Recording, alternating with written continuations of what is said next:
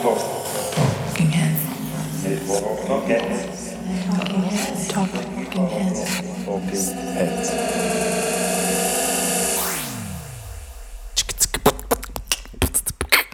Microphone check 1 2. Hello? Okay. Ladies and gentlemen, girls and boys, welcome to Talking Heads, a new podcast about electronic music with me, Arno. If you don't know who I am, please go to www.arno.wtf. This will lead you to my Bandcamp account, because basically all I do has to do with music. I'm a DJ and producer, I am running a few record labels, and now I'm presenting you this new podcast.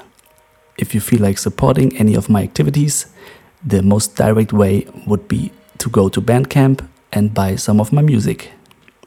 For the first episode, I invited Giuliano Lomonte from Berlin. He's a resident of Club der Visionäre in Hoppetosse.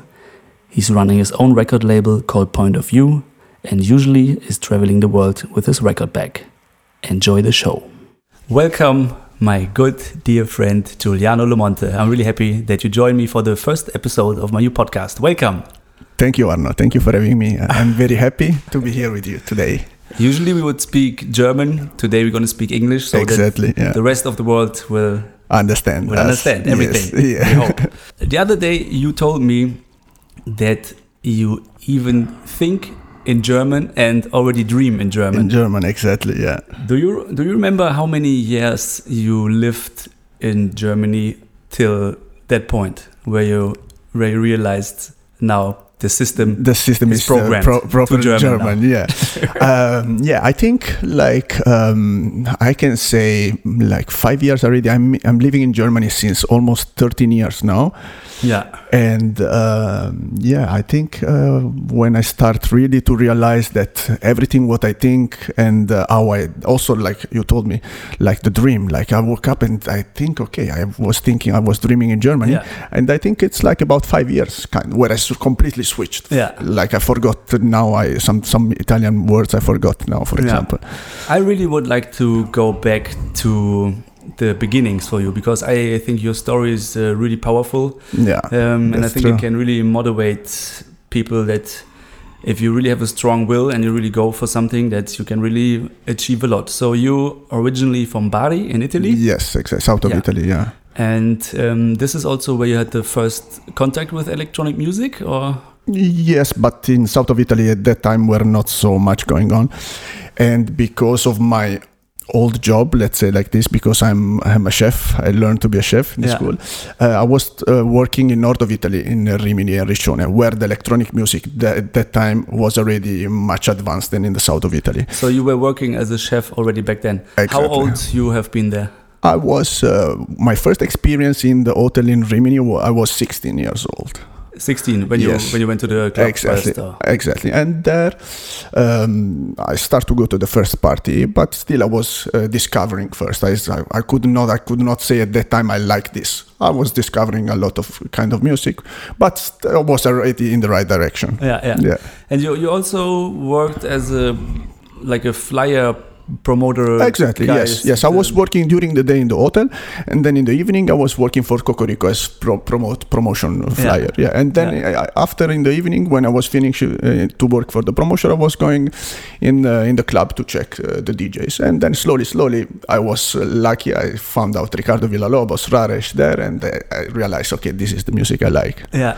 And that was also the time when you realized that you want to try and become a DJ, or that was later? No, it became this. I think I can really say it was much after. Yeah, at that time I was a clubber. I was enjoying going to the club and raving. Yeah. So when was the moment when you wanted to find out more, even think that you could be a when DJ I put yourself? my feet in Robert Johnson. Yeah? Yes, exactly. So when was your first time? Yeah, my first time was... and why would you go there? Like friends told you, or you knew about the place anyway? It was... my first time I came to Germany was the birthday of Sven Feth in Cocoon Club. Okay. This was my first time, and then I went to Cocoon. and was Ricardo playing, was Van, then I don't remember all the DJs, but I was my first experience in Germany, and then after I realized was Robert Johnson also. I got information, and then after I went, like I think the year after, I went to Robert Johnson for the first time, listening back to back of Ricardo Villalobos and Richie Otin. Oh, nice. For 12 hours. Yeah. Proper service. Exactly. Yeah. And there I realized, okay, fuck, this it's also what I want to do. Yeah. How old you been there then? Yeah, I think was about 18, something like this. Yeah. Yeah. And then you would come to Germany quite regular to get more of this music. I was going to Robert Johnson, Low Family Park, Time Warp, like all this regular German rave and party. Like I can say I was once a month I was in Germany. Oh wow. I was here. Yeah. I remember 1 year I spent all my money. I saved working in the hotel. I spent all my money to go to party in Germany. Yeah. I was more time in Germany than in Italy. Yeah. And you got turntables then as well, or how did that go? Did you play the records? Not yet. I was buying some records, but just as I told you, I was a collector. I was like a music lover. I didn't have like this view to become a DJ or music producer. Yeah. Yeah. I was just a clubber for the moment. Yeah. But then at one point it became when I moved to Germany. Yeah. When I really say I want to go for this. Because I realized I was spending more time in Germany than in Italy. I said, okay, this is the time to move because there is no sense to go in and back. Yeah.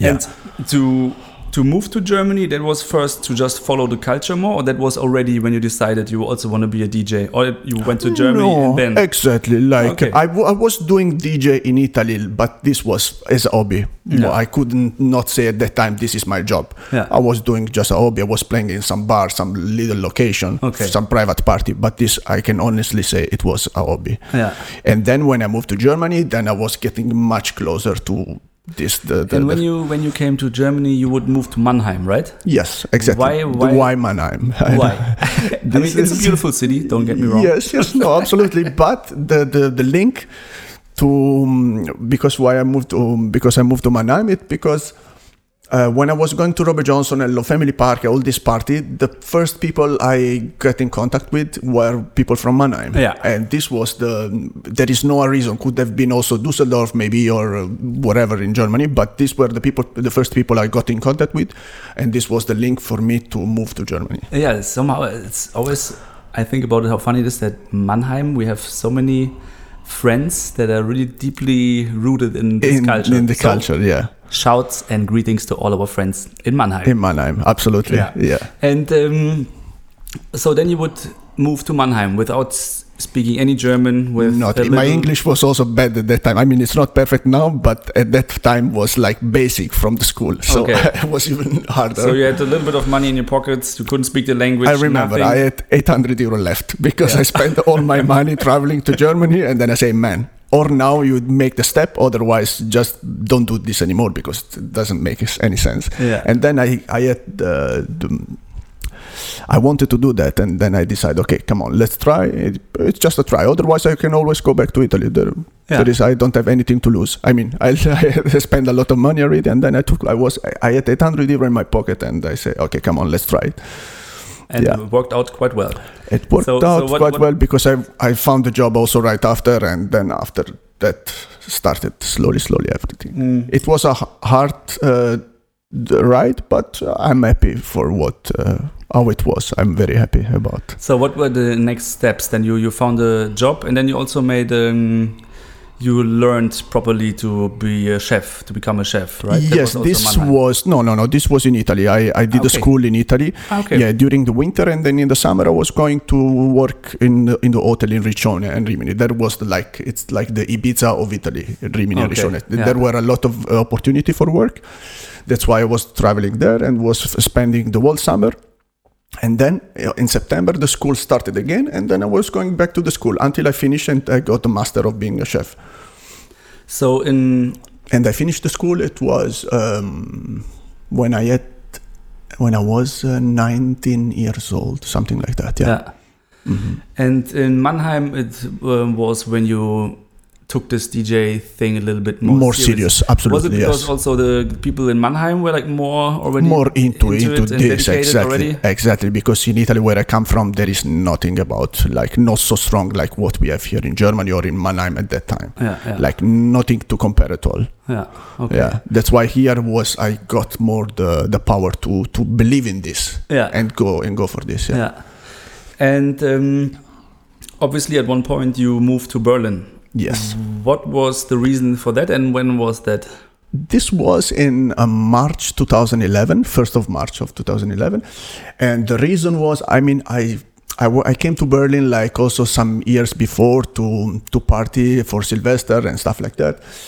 And I love the city. Like right after I arrived here, and I said, wow, I love here. And I thought maybe one day I will move here. But I was also a little bit afraid because here is too much going on, like party every weekend, maybe starting also on Thursday. And I was like, I thought maybe you can lose control here. So you have to say no. That's what you're really good at. Yeah, exactly. Yeah. Exactly. Yeah. And I was always a dream for me, but then I said maybe it's okay. I stay in Mannheim. I mean, I'm happy here, but for me still was not complete. Everything was missing something. Yeah. And then I was back then I was with a girl from Mannheim, and she got like a job offer in Berlin, and she said, "Come on, let's go to Berlin. Let's try Berlin." And I said, "You know what? Okay, let's go." Yeah. And this was the moment I moved to Berlin. And how long did it take you to learn German? I mean, German. I arrived to Mannheim, and the first thing I did, I went to the German course to learn at the school. Yeah. And I could afford at that time, because I came only with €800, only 1 month course of learning German. And I did the intensive course, and I did only 1 month. The rest I learned by myself, working in the kitchen with German people. Yeah. Okay, greetings to all the DJs that feel really bad now here in Berlin, that after 14 years still can only say Guten Tag und Späti, maybe. Yeah, exactly. Shouts going out to all you guys. Yeah, that's very nice. And then, I mean, I think many people also connect you with Club der Visionäre and Hoppetosse. Yes. So how did this happen for you? And when was the point where you really thought that this DJing thing could be really something like a career? Always sounds so stupid, but maybe something that like you could job, pay your bills. Let's put it that way. That was in Mannheim still, or in Berlin? No, much after. Yes, it was in Berlin, because I was still working as a chef like till 3 years ago. So I can say I realized that already like about 4 years ago. I realized, okay, now I can make the next step, or this or that. I have to decide, or to go for the chef job or become a DJ. Like, and be concentrate in making music and do this what I really love. And then I went for this, and I'm very happy for this. Yeah, I also really believe that at one point you have to go all or nothing with this, because I mean, when you're younger, maybe you still have the willpower. I remember when I was still learning my job, I would like after work still go to the studio, but it's tough, I think, to really go all in. I think at one point you have to decide, and you did, and I'm really happy you did, because we also met through the music at Club der Visionäre, or maybe before. No, we met before at Robert Johnson when you was playing one time. Yeah. And then, like after for my birthday, when I invite you, then you came to Berlin, and then we met properly. That was the proper meeting. Yeah. Mm-hmm. And how did it?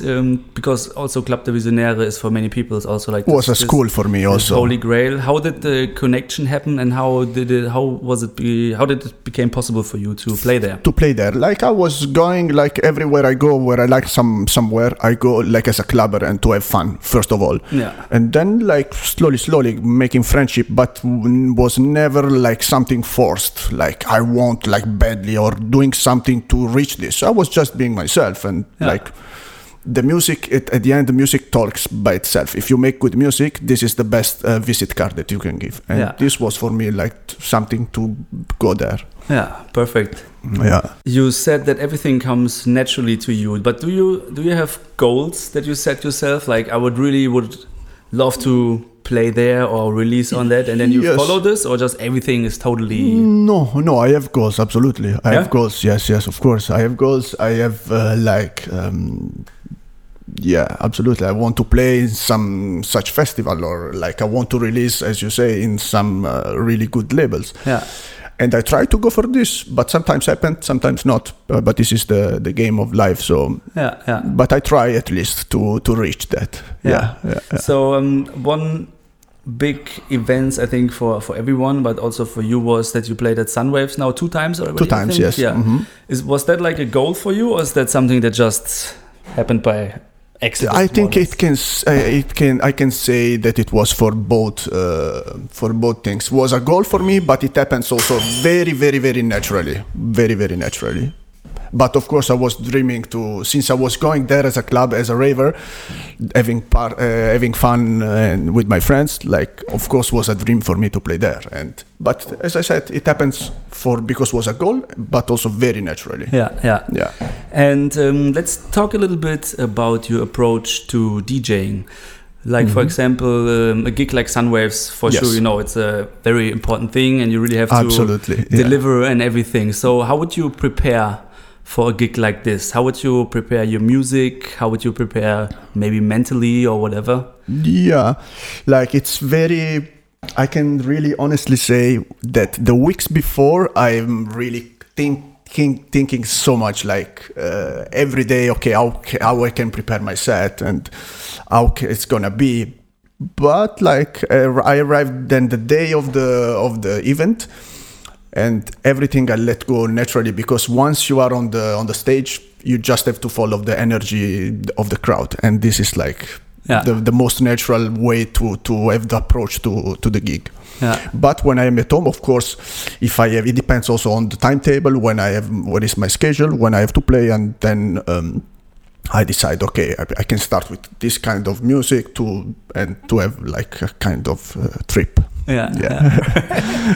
And how would you prepare your record bag or your hard drive? Is it you have like certain folders, or you have like all the stuff with you all the time, or how is like the process? Because I think it always is kind of interesting with DJ colleagues. How do you organize your music digitally or on vinyl, and how do you prepare like what you bring? Do you have like even maybe some certain combinations of tracks where this works really well, or you maybe practice a little bit at home even, or you don't do this at all, or what's the process? I think like I just listen to the music. First, of course, I need to know when I have to play, what time I play, and if I make warm up, of course, it's completely another record bag or like another folder. But for example, talking in a digitally way, like I have my hard drive, and all the music I have, it's selected by genre. And I have like for warm up, like for house, like micro house, like all it's put like in different folder. Yeah. And in the moment I have to play, everything is ready like in there. But I don't have like for say the date of the weekend when I'm playing, and like, or for example, the folder of Miorhythmic, and this is the music I'm gonna play at Miorhythmic. No, I have like all the genre divided by them, and then when I'm on the stage, then I go in each folder and then I play the music that is fitting in that moment. Yeah.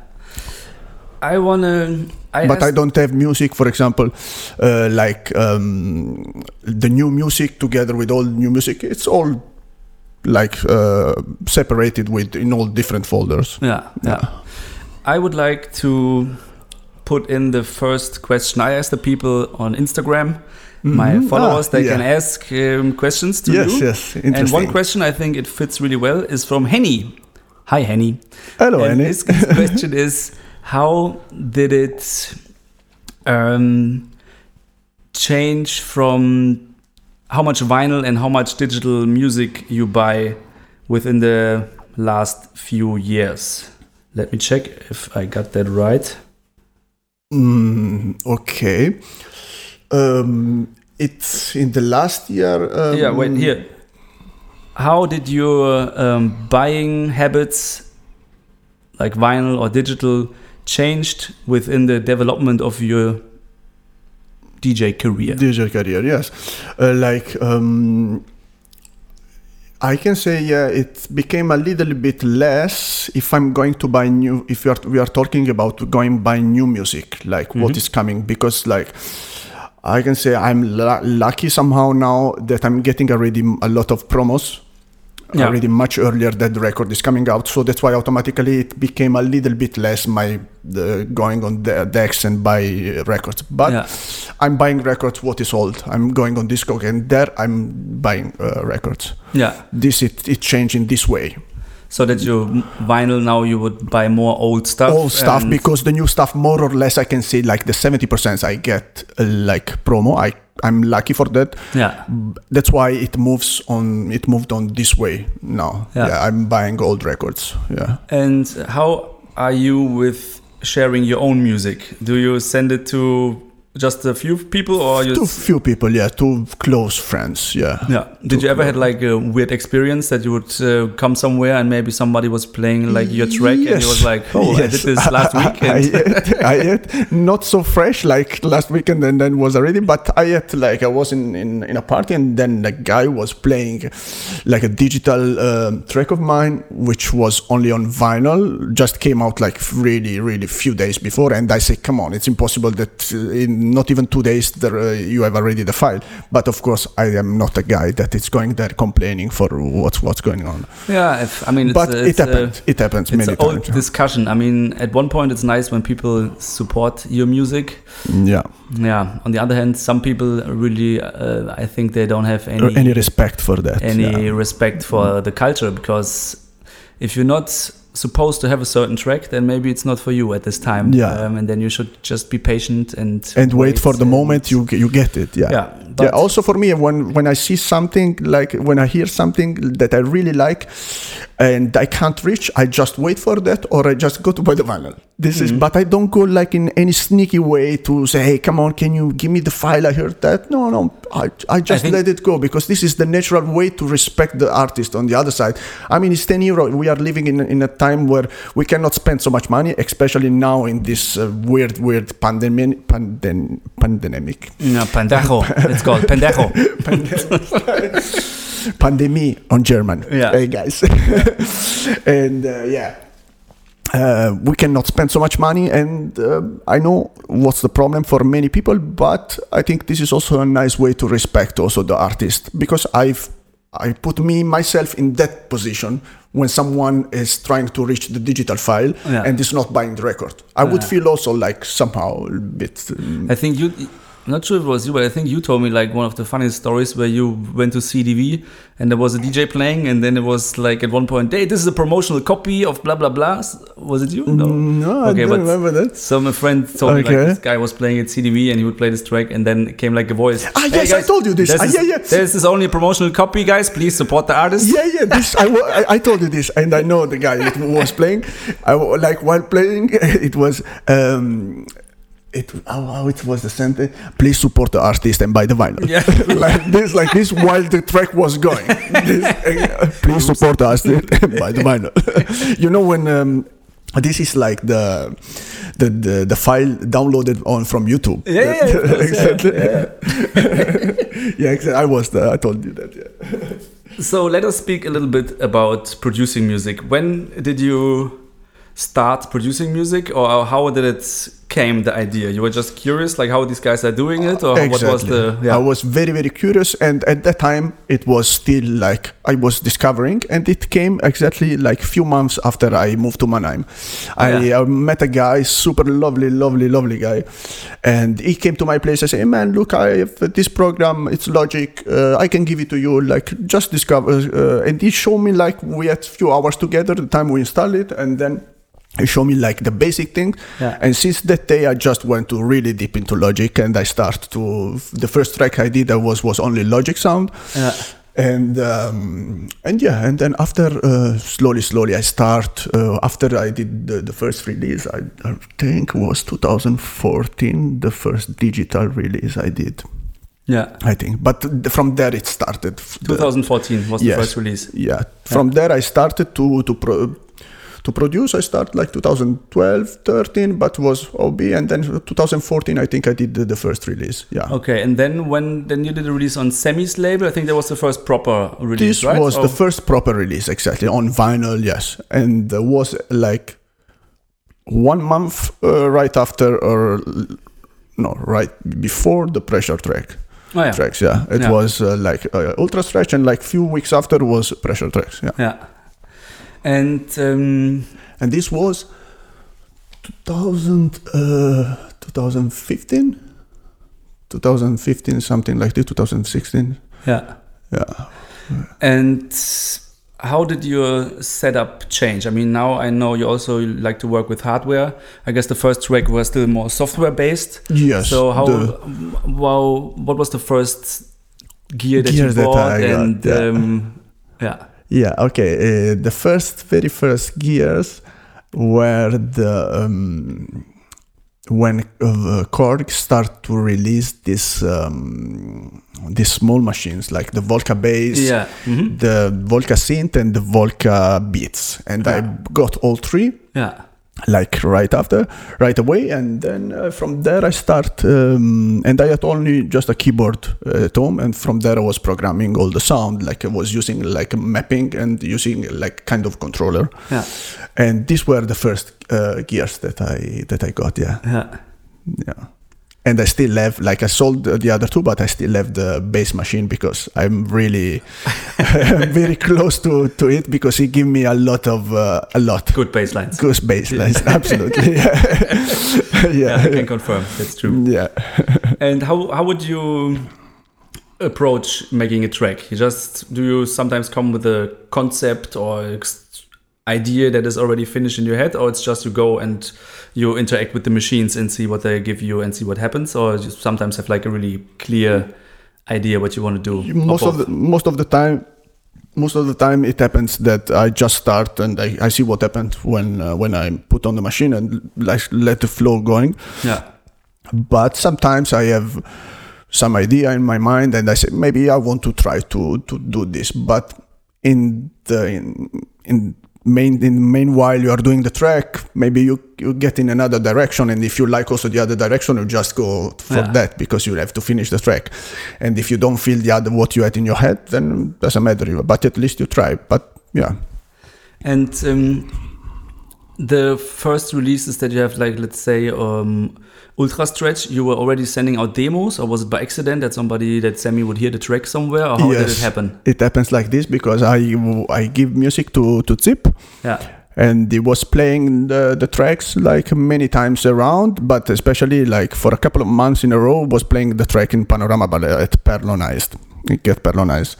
And I was sitting with Semi at the bar and say, "Oh, nice this track. What is this?" And I say, "Yeah, man, like I give you the track, but you didn't pay attention." Can happen. Exactly. And then, funny story. Yeah. And then he say, "Yeah, come on, let's release. If you don't have anywhere to give," I said, "Yes, with pleasure." And I'm very close to Semi, and it happens very spontaneously. Like, I give to Zip just for playing, and I was not thinking about to release anywhere. Yeah, it came like that. Yeah. So everything comes pretty naturally. Naturally. Usually that's the way. It's the best way, I think. Yeah, not forcing anything, but also like in general in life, if you don't force things and come naturally, you enjoy even more. I think. I think what is special about you when it comes to producing, you really found your trademark sound. I think by now I can tell when I hear a track in the club, I can tell if it's a low monted track. Yeah, that's important. That's nice. Yeah, that is, I think, is a big strength of you. So how long did it take you? Because for example, I would say like the release on Ultra Stretch, also the first Pressure tracks, if I hear now, it's a bit different. It's a bit different. So how long would it take you to really develop that style? And maybe was there a moment when you thought like, okay, this is maybe now my trademark sound, and then you maybe follow this path or something? Or would you been working to like to get to this gain point.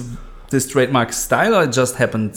I think it just happened. Like, of course, I am a bassline lover. For Yes. me, like the bassline has to be, for me, like really the main subject in the track. Yeah. Like this. That's why probably it became also like a signature, because the bassline for me is very impressing in the track. Yeah. And it became really naturally, because as you said, the first tracks I released on Pressure Tracks are a little bit different to what I'm doing now, but still like with the bass line as main subject. Yeah. But yeah, it was very naturally to get in there. I didn't want to be and do that like this, but I realized, okay, this is what I'm doing. It's very nice. I really feel comfortable with it, and I see also very good response from the people that are playing that. So it's. Yeah, of course I want to develop even more. I want to get better and better and better. Yeah. But for the moment, was nothing planned. Nothing, I think it's really like a strength, and it's really nice to really have your own signature style. I think the danger can be at one point that stuff sounds similar. Similar, exactly. So that's why it's what I told you last week. You remember when we had the talk here? I told you, sorry if I interrupt you. Please, you're the guest. I told you I don't want to get in the point where all the tracks sound the same, or they have the concept is similar to the other one, because I also realized, like lately when I was doing music, because now we were everyone in quarantine, I was doing music every day, like never before in my life. So I realized at one point that like the tracks that I was doing the day after were almost not sounding the same, but like the concept was more or less the same, and I don't want to get there. That's why I realized probably it's like a moment where like your brain needs more creativity, and because we are not traveling and not going to the club anymore, probably the brain is just stuck a little bit because we are listening just our own music, or like in my case, like doing every day my music. It's like you just listen that, and you. Yeah. Of course, I listen podcast and try to listen to other tracks, but I realized this point like a few weeks ago that I was getting a little bit not boring, but like similar to all the other tracks, and that's why I stopped. Now I'm having a little break because I don't want to get there where you say that all the tracks sound similar to each other. It's very important to don't do that, because I realized like a couple of years ago, till a few months ago, like all the tracks, like of course is my signature, as you said, but they are also different a little bit each other. And now I was realizing that, but probably it's because of you need just a little break sometimes. Yeah, for sure. So how much time do you spend in the studio? How often do you work? You work every day, or some days, or sometimes you have a break? Sundays is free. Sundays is free. Sundays free because I have a home studio, and the like exactly. It's the slot for the neighbors on Sunday. It's their favorite day. Exactly. So that's why I have free. And no, when I'm traveling, like I'm working, let's say 2 or 3 days in the week. Yeah, and I work. I start like after midday, and I go until maximum 8 p.m. in the evening, like 6-7 hours, 8 hours, something like that. Yeah. Also because the problem of the neighbor, I can't go over that time, because you need to respect the neighbors. Yeah. Okay. I would like to go for another Instagram question. Yes, let's see go. What the people ask. Oh, yeah, that's an easy one. What do you think about the future of underground music? Wow. Yaku Music asks, what do you think about the future of underground music? I think, nice question. Like it's, I think it's always is going to be underground music, like as always was. Of course, it's getting in a very different direction now, because I see around people describing underground music also some certain sound. I don't want to name DJ now, because maybe they're listening, and I'm sure they are. Exactly. And they are describing like such let's say I don't know, like easy tech house describing as underground music. But for me, underground music is what I was listening.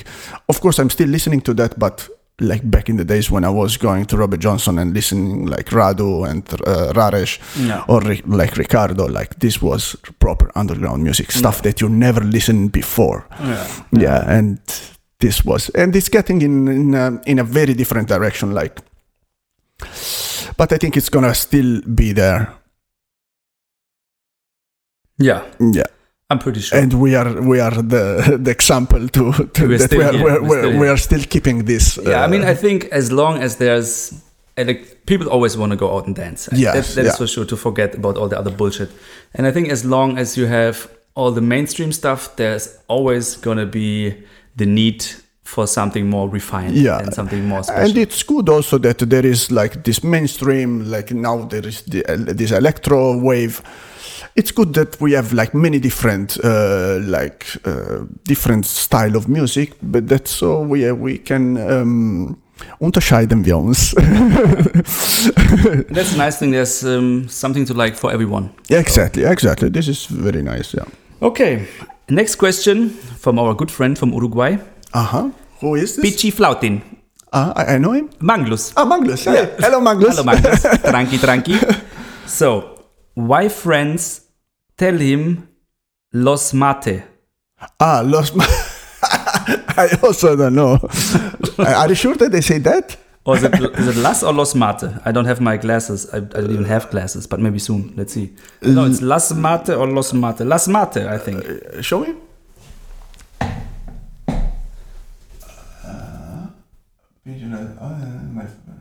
Los Mote. Los Mote. Why friends tell him Los Mote? I don't know. Yeah. I don't know. Or maybe yes, I know, but I can't. We talk about it later. And there's also going to be a subscriber edition where we talk about all the stuff that we cannot talk about in public. So next show you have the possibility to sign up, and for a small fee you get the real deal. Okay, let's move on. Naughty Manglus. Noiret asks, best places you both have played. Best places?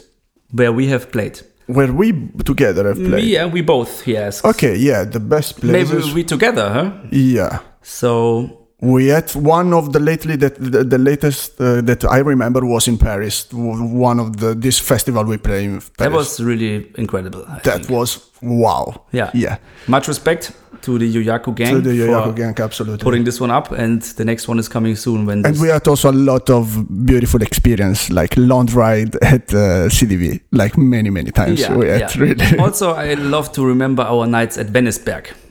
Also one of our favorite clubs. Yes. Because I wanted to talk about, maybe now we're at a different point already, but the club culture in Italy. Yes. Yeah? I remember like a few years ago, Italy was one of the places with the most proper clubs for our kind of music. Maybe they were like bigger clubs also. It had to be a little bit more to play a little bit, but for sure it was one of the countries in Europe with the most really proper clubs. Yeah. And now it really completely collapsed, right? Yeah, absolutely. Why is that? Yeah, I don't know, like many. Okay, this is like we have like a lot of problems in Italy. For example, like one example that for me it's affecting also a lot for me on the club scene in Italy. It's because, for example, we don't have a easy taxi, taking taxi to go to a club. Like we have here, like 10 euros, and then you are in Panorama Bar, for example. Yeah. If you have to take a taxi, you have to order a taxi, and then it takes like so long time, and it's like 40 euro, for example, to get in a certain place. And if you are lucky, you have the taxi. Otherwise, you have to take the car. But is this something that changed within the last 2 years? Or I mean, that was it didn't change in the last 2 years. It was not the reason why it changed, but I think also like there is a lot of police on the street controlling, and it's getting even harder and harder and harder, and a lot of clubs are closing. Yeah, and like the people want to listen always more and more mainstream DJs. in Italy. That's why all the underground, what we were talking before, they are disappearing right now, like slowly. Of course, we have we can really count on a hand the underground clubs we have in Italy. Like, and one of the best for me is Veniceberg, as we said before. Yeah, many promoters now tell me that trap music is it's going a lot on because all the young people, they listen to trap music. Yeah, but especially in north of Italy. But what do you think is the reason that just now, like, one music genre can be responsible for people maybe not interested in house and techno anymore? Or do you think maybe the people were never really interested in the music so much, but it was just what was like happening at the clubs, and they would just go, and now if they play trap, they don't mind so much? I mean, of course, there are many people that care about music in Italy. That's not the question. Mm-hmm. But do you think, because to me it's a little bit, it's surprising, how can it be that there comes this weird music genre and then people don't go to the clubs anymore to listen to house and techno music? That's I think it's the offer. It's the offer, because in Italy right now, like there is a lot of offer of this. For example, I went to play in a club next to Treviso, and there were like 3 floors, and you went also there to play in that club. Exactly. And the smallest floor was the techno floor where I was playing. So you already realize where is concentrated the most people where are concentrated, and like the biggest floor was like a kind of concert, like huge stage with trap music, and was super full there. And I think it's about the offer that the promoter are giving to the people. If you give trap music, the people start to get used to it, and they say, okay, this is what we have. We get used, and that's it. But so it's a little bit an education problem. It's an education problem, and it's also like a money problem. The Italian people, they see where is the easiest way where to make money. I'm sorry to say that, and as an Italian, I love Italy, and I will always be loyal to it. But it's the truth. Like a lot of promoters, they try to go in the easiest way to win money, and we have really like few promoters in Italy that are really like true to themselves and still believing in the love of the music what we are doing. So I offered you today, I made you an Aperol Spritz. Was amazing. Was one of the best in the last really long time. But guys, my bar's opening soon. So is Aperol Spritz, is that like originally from Italy? Is it really? Yeah, I know. But is it really like a thing that is still popular in Italy, or is it something that just in Germany everybody likes, and in Italy nobody? No, I think it's still, absolutely, I think yes. So you remember when we went together in Verona, like we had few tables next to us, and everyone went. It's an aperitivo drink. Everyone is drinking that. So I want to come to the next question from our good friend Evelyn. Hello, Evelyn. Hello, Evelyn. Her question is: pasta or amore?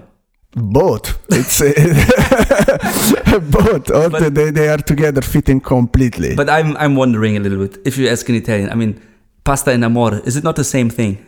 Pasta and love, and it's the same. I mean, pasta is love. No? Exactly. It's exactly it's the best combination. You have to make pasta with love to have the best result. Exactly. Yeah, and I think you know Evelyn. Always. So, do you think if you're really good at making pasta, you're also really good at making love? Then maybe. Hey girls. What? Hey girls, what do you think? Hey ladies out there. I think it's a little bit. It's not exactly the same, but I think it's a little bit the same. Like, but it has connection. Cooking. I think it has connection. So, because you don't have to be a great cook, but if you do it with passion and with good ingredients, then it's gonna taste good. Yes, it's the same with making love. It has a big connection. Exactly. Yes. Yeah. If you have passion in making pasta, you have passion in love as well. Yeah. So Evelyn, you know the deal. There you have it. Okay, let's move on. There are a few more questions from Instagram. Mm-hmm. Our friend Gegif asks, do you have a secret talent that you can show us right now? I mean, this is a podcast. This would be like a streaming question. It would be it's if you can show it to us, then you have to show it without people. Nobody can see us. So I don't know if you have a secret. Do you have a secret talent that you can show us right now? Secret talent. I think many, but nothing we can. We can really about now. exactly like maybe yeah. I think I can play football. I was playing football before. Yeah. Yes, I don't know if I can say talent, if it's a talent, but I was really into football before. I wanted to become a football player before, and then this was my goal till I moved to Germany. Yeah. And then I moved to Germany and completely like switched. Exactly this, I want to go back a little bit in my childhood. My dad, when I was young, when I was like a child, he told me, look, I have a friend, go to learn piano. Yeah. Because it's amazing music, you will love it. And I got a lot of information about music from my dad. Yeah.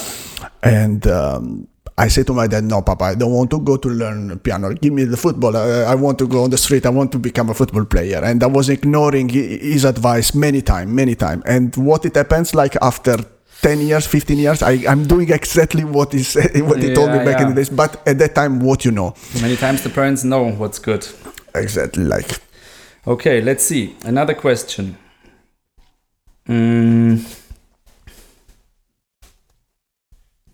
What is your all-time favorite record? Asks Mirchayukaru. What is your all-time favorite record? If there's one. I mean, it's tough, but... Yes, like all-time one favorite record. I can't choose one, but I have many. But one that it is almost always in my mind. It's... like Logo Hits or Lazara Present or Vaiano Rano from Ricardo Villalobos, like two of that, Lazara Present and Logo Hits are on the Salvador compilation, and Vaiano Rano, I think if I'm speaking really like right, it's on Alcachofa album. But as I said, I have many and I can't really choose one because there are really many favorite, many favorite, So, I mean, I just say like three all from Ricardo right now, but it's my biggest inspiration, and I think it's the biggest inspiration for many of us. Like for a reason. Yes. Shouts to Ricky, of course. Yes. Rudain M asks, how did you guys come up with Civil Stretch EP? For the people that don't know, Civil Stretch EP is an EP that we did together and released on Quarta Vece. Last year or 2 years ago? 2 years ago? Last year? I don't know. 1.5 maximum, like, 1 year, I think, Arno, like, was like just before Some Waves. Yeah. How did we come up with Civil Stretch? Yeah, we just, as always, we are doing things very naturally, like right now, these interviews. Yeah. And we just met and we just make music, and it happens like this. We didn't have any plans to make Silver Stretch EP. Yeah, that's the thing. There's not so much to tell about it. Just go in and we just do it. Close the door and... and then Ramba Zamba. I remember that in the beginning we thought, the bass line's a little bit trancey, but then we have to do it. Then we change it. But then it worked out in the end. So, yeah. Okay, now Benjamin from Paris asks, why I have so many notifications of Giuliano liking pictures of hot chicks on Instagram. That is obviously a lie, because it's the other way around. I always see like all the chicas liking Lomontes posts. That is the truth. But you can answer for yourself, of course. Okay, so the question is like, he's saying I'm liking girls, or but that means that he's looking at the pictures himself. So the girls are liking a lot of pictures of me, or is I'm liking a lot of pictures of the girls? Do you want another zip? Yes, please. Really? I mean, on Instagram, I am not I'm not so much online on Instagram, to be honest. Cheers. Thank you very much for joining. Salud, guys. Salud. It's very important in these days to disinfect your mouth with an alcoholic fluid on a daily basis. That is really important at the moment. So Benji, I don't know. I didn't realize that, because like on Instagram, I'm quite new. I have Instagram, I think not even 2 years, and I'm not so much looking at that, but maybe I lost control lately. We all do. And I'm liking too many photos from chicks. but yeah, good to know. What Instagram is all about. You know, I really don't know how to check what I'm liking and what I'm not. I'm really not good on Instagram. I'm using Instagram like really basic. I'm putting stuff, uploading stuff so the people can know what I'm doing, and that's it. But I'm really on the basic level of Me too. Instagram. I mean, I just do my beauty tips and stuff, and that's about it. Okay. Do you listen to the Grateful Dead? To what? It's a band, Grateful Dead. No. Okay, is an easy question.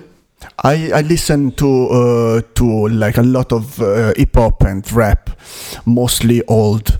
That is good. Then I have a next question for you from our friend Andre Tripmasters. Hello, shout out to Tripmasters. Hello. East Coast or West Coast? He asks. Both. I am like a little bit affected by both. Yeah. I can't really choose one, but like I love a lot, like crazy for Tupac. Yeah. Like really, it's for me it was like one of the mentor back in the days. Yeah. Like also like right now for what is happening with I mean, if you listen to changes now, it's exactly how relevant it's like it still is today. Exactly, and he said like already back in the days in the song, it's nothing changing. Even if we want to try, like still the people are not understanding that, and it's like really goosebumps at the moment. Yeah.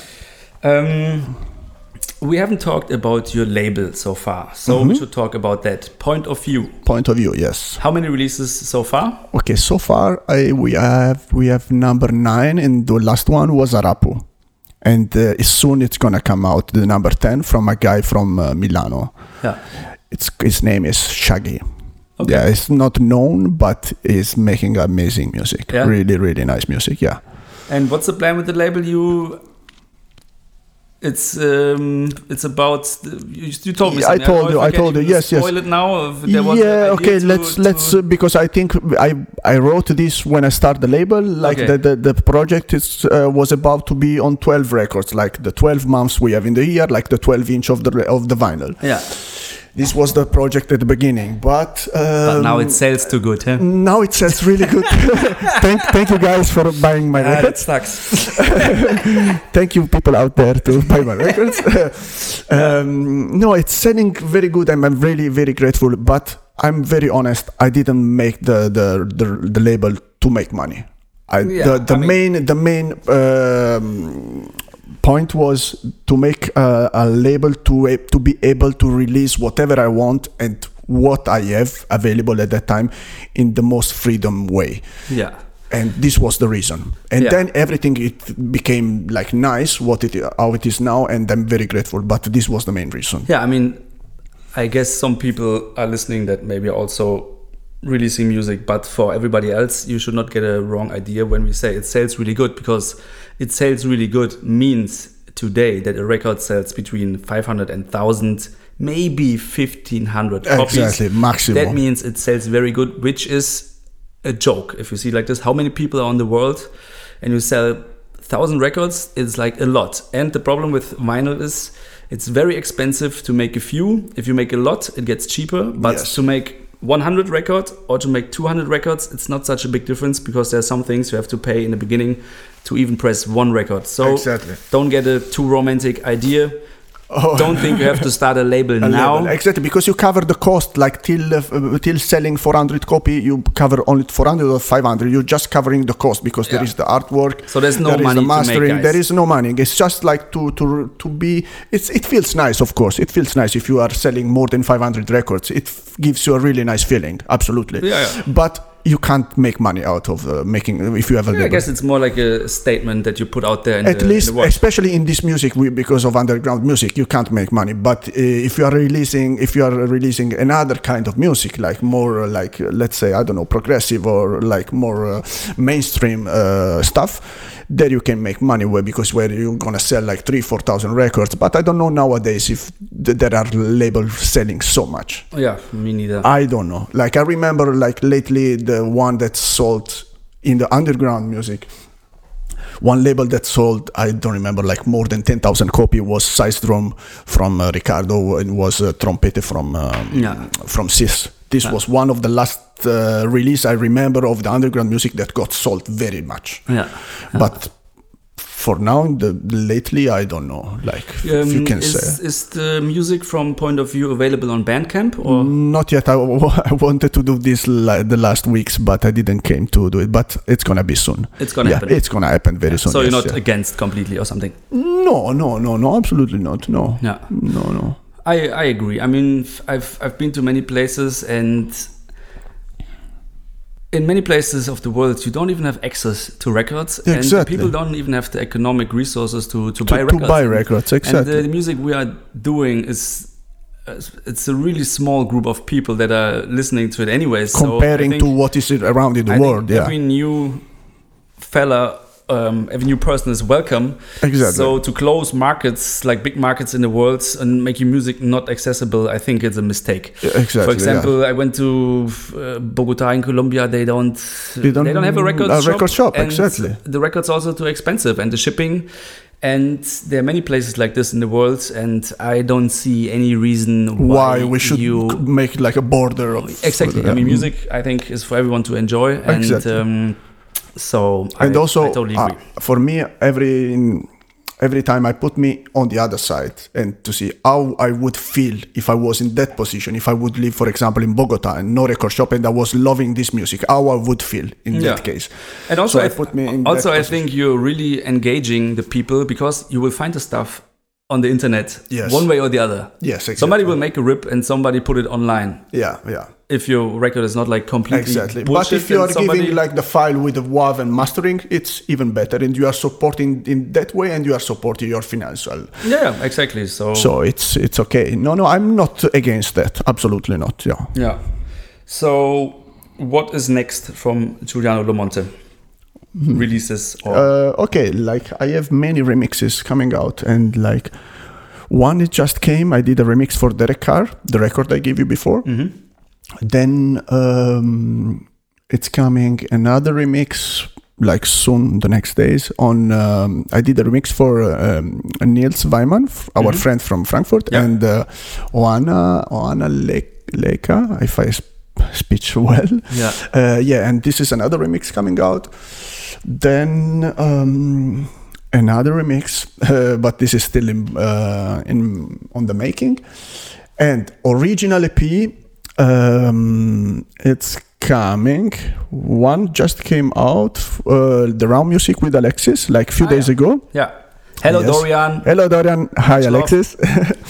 Yes, and I really want to get the chance to be thankful, to say thanks to Dorian, because it's a really nice opportunity he gave me, because Raw Music is like a legendary label. For sure. Like over 20 years, like wow, everything what it come out there was like outstanding. Yeah. So thank you to be part of the family, Dorian.